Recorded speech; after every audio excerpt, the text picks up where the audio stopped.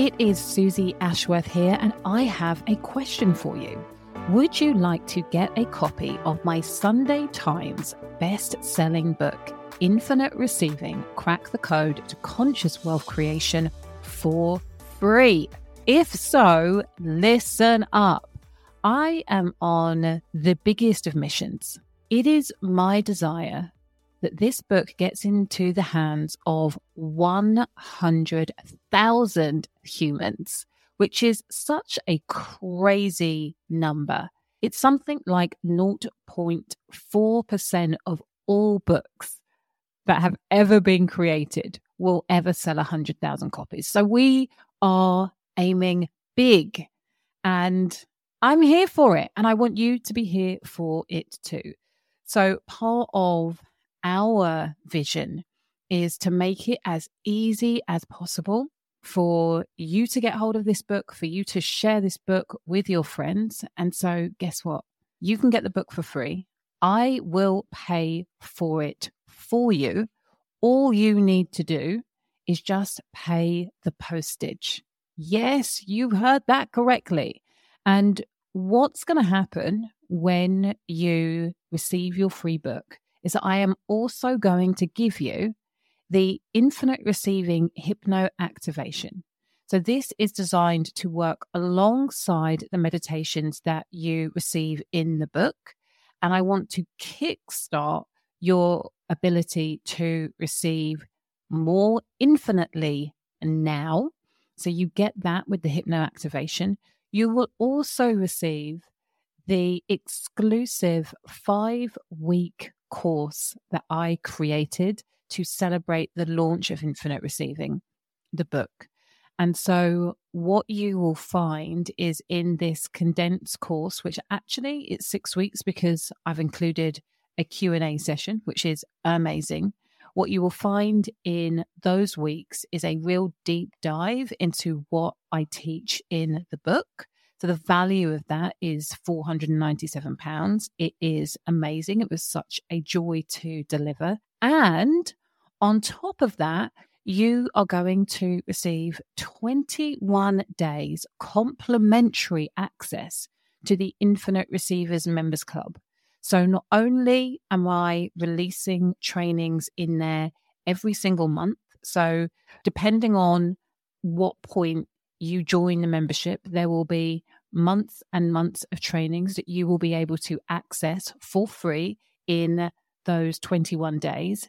And I also have a channel called Daily Devotion, where I come in every single day and leave you a training. Sometimes it's in the morning, sometimes it's in the evening, sometimes it's in the afternoon, but that training is designed to inspire you, to remind you, to be an anchor for the mindset that you need to have, the lens that you get to look at the world through in order to amplify, elevate, and accelerate your receiving journey. Yeah, it's absolutely wild. You get all of this for free when you say yes to getting the free book. Like literally all you have to do is pay for postage. So I couldn't make it any easier. And what I want you to do is for you to grab a book and for you to tell a friend to grab a book. Let's get this into 100,000 hands. And all you need to do to claim your free book is go to susieashworth.com/book for free. That easy. So susieashworth.com/book for free to claim your brand new free copy of Infinite Receiving, Crack the Code to Conscious Wealth Creation, and finally manifest your dream life.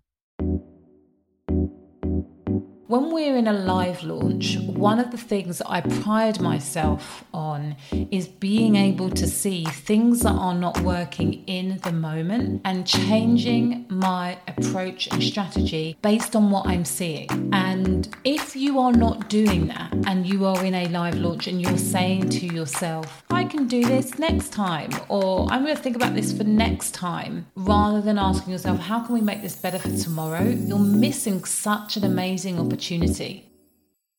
Welcome to the Limitless Life Experience podcast with me, your host, Susie Ashworth. I'm a mum of 3, 7-figure serial entrepreneur, Hay House author, international keynote speaker, quantum transformation and embodiment coach, and believer in miracles. My superpower is helping conscious leaders like you create 6-figure breakthroughs in your business fast so that you can expand into limitless living and being part of the tidal wave of positive impact that we want to create around the world. In this space, you will hear me talk all about wealth, yourself, spirit, and impact. This is the Limitless Life Experience. And I am going to dive on in with a quick and dirty one today. We are going to talk about dealing with challenges. And it might sound a bit weird for me to say that I am excited about sharing this with you, but I am. And I think that I'm excited about sharing this with you because recently there has been a resurgence of the conversation around grace and ease. And as always, there are people on both sides of the coin saying it's possible for everything to be easy and it's going to be really hard. And I really sit not in the middle, actually. I am definitely towards the more grace and ease perspective, because if I sit on it is all going to be really hard and really challenging and just a real freaking nightmare, guess what? I create really hard, really challenging, and really freaking nightmare situations. Now, that does not mean that everything in my life is easy. By any stretch of the imagination or anybody's perspective, there are so many elements in my life that I find challenging, is the word that I am going to use. But I have definitely found ways of dealing with the more challenging situations and scenarios, particularly in business. And it is different.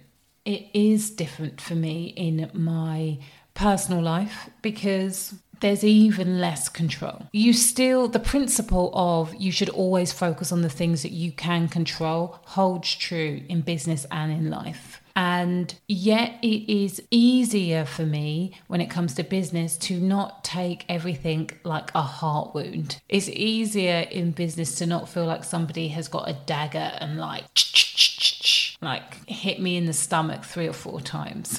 And because of that, it means that it is, I think, easier to deal with challenges in business. I'm still working on ease and grace when it comes to challenges in my personal life. And I also want to recognize in the saying of that is that it's totally normal to take things really personally in your business. When you love what you do, you come at things with a good heart, you want your clients to succeed. Obviously, you want people to like you. It can be challenging to not take things personally when a challenge arises. So that all being said, I thought it would be really useful to hear how I used to deal with things, and you can look to see how many of these things resonate with you as you are today versus how I actually deal with things now. So I think probably the thing that was most unhelpful back in the day when things didn't go to plan was, in the past, I was always looking for somebody to blame.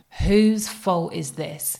And it's really interesting because I hear it with my kids. Not my fault. He did that. She did that. This is her fault. Like, that is a very, very common thing. And it really drives me insane. And that was my journey. That was my journey for a long time. Whose fault is this?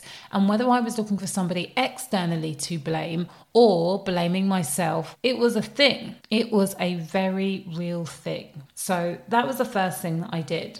Do you resonate? Do you still look for somebody to blame?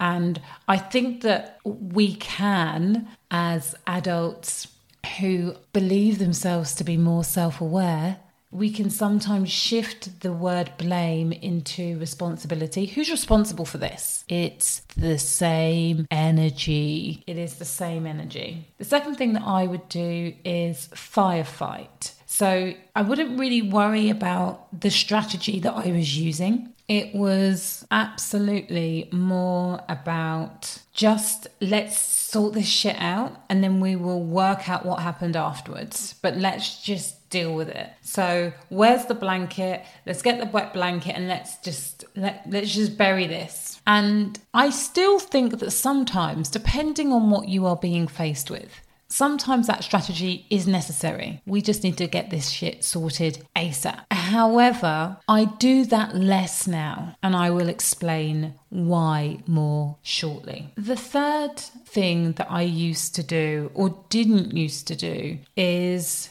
reflect so much. And the reason that I didn't need to reflect on why what happened is because I was in blame mode. You know, it was that person's fault. Like, let's just make sure that that person never does that again, or stop thinking like that, or stop saying that, and then we'll be done. Or, you know, I fucked up. Sorry, I won't do that again. That was the extent. That was all that was required. When you're blaming somebody, you don't need to reflect either on the situation or the actions that led to the situation as much, because all you're looking to do is offload onto the other person. So that is kind of how I used to deal with challenging situations. The other point, and this is more personal than in business, is that I would often hide. I would just retract. I would retreat. I'll come up when everything is okay. When everything has miraculously sorted itself out, then I will pop up. I see this happening in people's businesses all of the time. It's not helpful. I see this happening in life all of the time. I don't necessarily think that, well, I know that that is not a trait that I lean into anymore. I know that that doesn't serve me. That was a very real thing in my personal life, not so much in business, but I do see that one. It's not helpful. So that's how things used to be. This is how things are now. The first thing that happens when a challenge pops up is I will zoom out and analyze what the heck is going on. And this feels like CEO Suze. This is very, very different, and I'm very conscious that it is different. Like when somebody says, this is not working, or that's not working, or this person said this, or that person said that, I don't respond as quickly as I used to. I want to analyze. Now, my analytic processing is still quick. I'm not the type of person who needs like 2 days to think about something. In fact, I find that infuriating.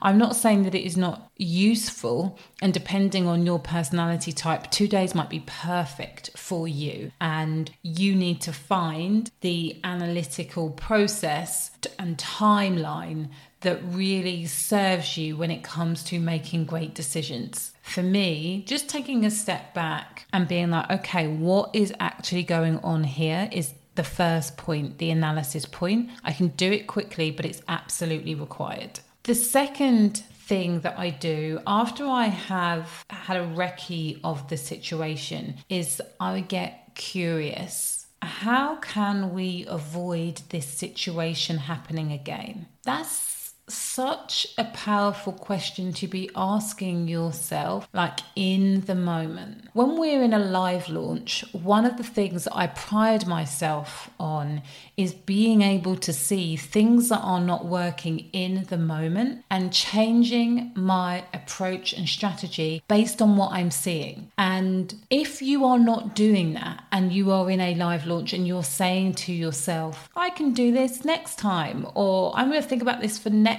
time, rather than asking yourself, how can we make this better for tomorrow? You're missing such an amazing opportunity. So your ability to get curious in the moment is really helpful, and your ability to see the gaps. What was this person thinking? What was their objective? Why has this gone Pete Tong? What are the gaps that have shown up? And then thinking about, what is the outcome that I desire? How would I like this to play out? If not for what is happening in this moment, but for next time. I'm thinking about that live in the time. I'm getting curious. I'm not making assumptions. I'm asking lots and lots and lots of questions. That's super helpful. The third thing that I do is create a process. I want a process. And for anybody who is really wanting to build a company and anybody who is really wanting to elevate their leadership, creating processes for how to deal with things when the shit hits the fan is absolutely critical when it comes to building a company. In the past, in the early days of my business, you're just sorting crap out and you are doing it. And so you might have a plan and you might have a repeatable plan that you do every single time something crops up. But when you are running a company or you're wanting to build a company, you need to have a plan for when the shizzle hits the fan that other people can follow. And in order for other people to follow, you need to create a step by step. And so really what I'm talking you through here is what I share with the managers and the leaders within my company around how to deal with a problem. Step 1, analyze what's actually happening here. Step 2, get curious. How can we avoid this happening again? What is the outcome that we want to achieve? Step 3, put this into a process. So we stop, we every gap that we find, we create a step for somebody to follow so that that cannot happen again.